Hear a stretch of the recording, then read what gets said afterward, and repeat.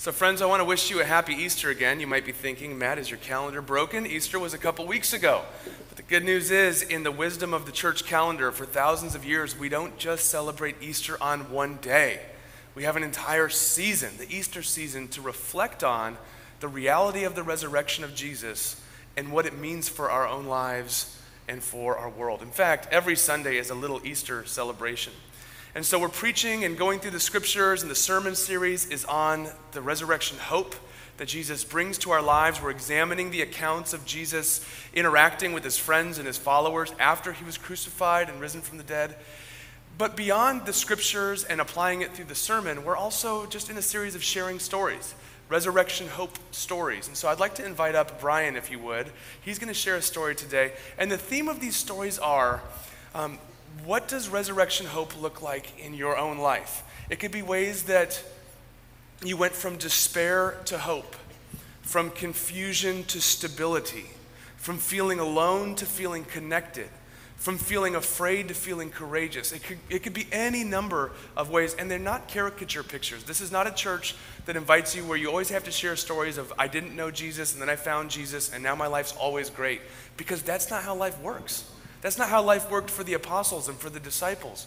The witness that we have is a faithful God who promises to never leave us or forsake us, who promises resurrection presence through everything. And so just to share one perspective on that, Brian, thank you for sharing some of your story today.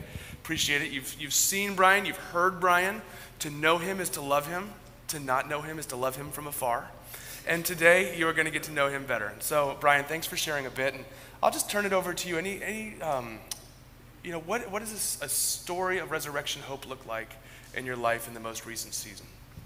Yeah, the story I want to tell is, it starts in a place of pretty deep despair, confusion, basically everything you just said. It's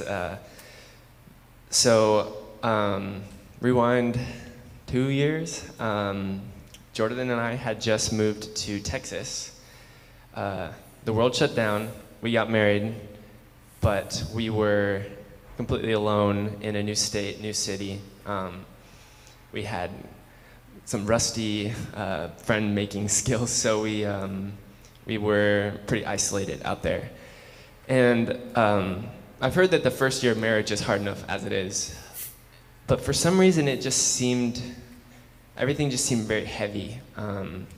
And I found myself slipping into a pretty deep depression, and I was confused about why I didn't feel like myself. I would look in the mirror, and strangely enough, what I felt on the inside would be reflected in my external appearance. I started to go see doctors to find out why my appearance was changing, why I had no energy, why I had no hope, why I felt depressed. And after a year of questioning and doctor's appointments and research on WebMD and all that stuff, I discovered that I had something called Cushing's disease, which is caused by a brain tumor.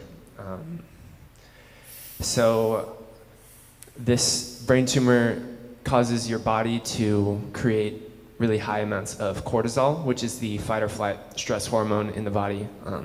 It turns out after years of excess cortisol, your body starts to break down. So that was what was happening to me. Both my physical and mental and emotional health were deteriorating. And on one hand, the diagnosis was actually, it was bittersweet because I finally had figured out what was wrong with me,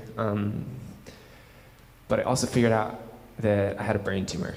So, kind of heavy news, but on January 26th of 2021, I had brain surgery and I got my tumor removed, and I was healed of Cushing's disease. And ever since then,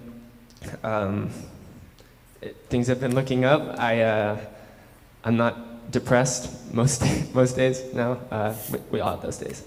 When I look in the mirror, I feel like myself. I look like myself, and I've been able to enjoy my relationships and have hope and purpose in my life. When I was in that dark season, I couldn't find hope for myself. I had no joy. I had no purpose. It had been a long time since I had experienced God. I had even hoped to experience God. And I had long since stopped praying for healing for myself. Oops, it's okay. So after I recovered, and I actually just passed my 1-year anniversary of being healed a few months ago, and I was reflecting on the experience, and Jordan and I were talking about it, and what stood out to me when it comes to God's resurrection hope, God's faithfulness, was that even though I felt none of that, I'd experienced none of that, or so I thought, it was actually through the people in my life that I was able to see that God had never left me. Thanks to my lovely wife, Jordan, my family, her family, which is also my family now, some close friends, mentors. I was able to find hope through them when I had no hope for myself. And it taught me a good lesson about how sometimes God's presence in our lives is through our community and through the people that God's put there. So, yeah. Thanks for sharing that, Brian. Appreciate you. Yeah, thanks. Thank you for listening to this podcast from Renew San Diego, a church for the good of all our neighbors in North Park, San Diego. If you're ever in the area on Sunday mornings, we'd love to welcome you. More information at renewsandiego.org. Share with a friend. See you soon.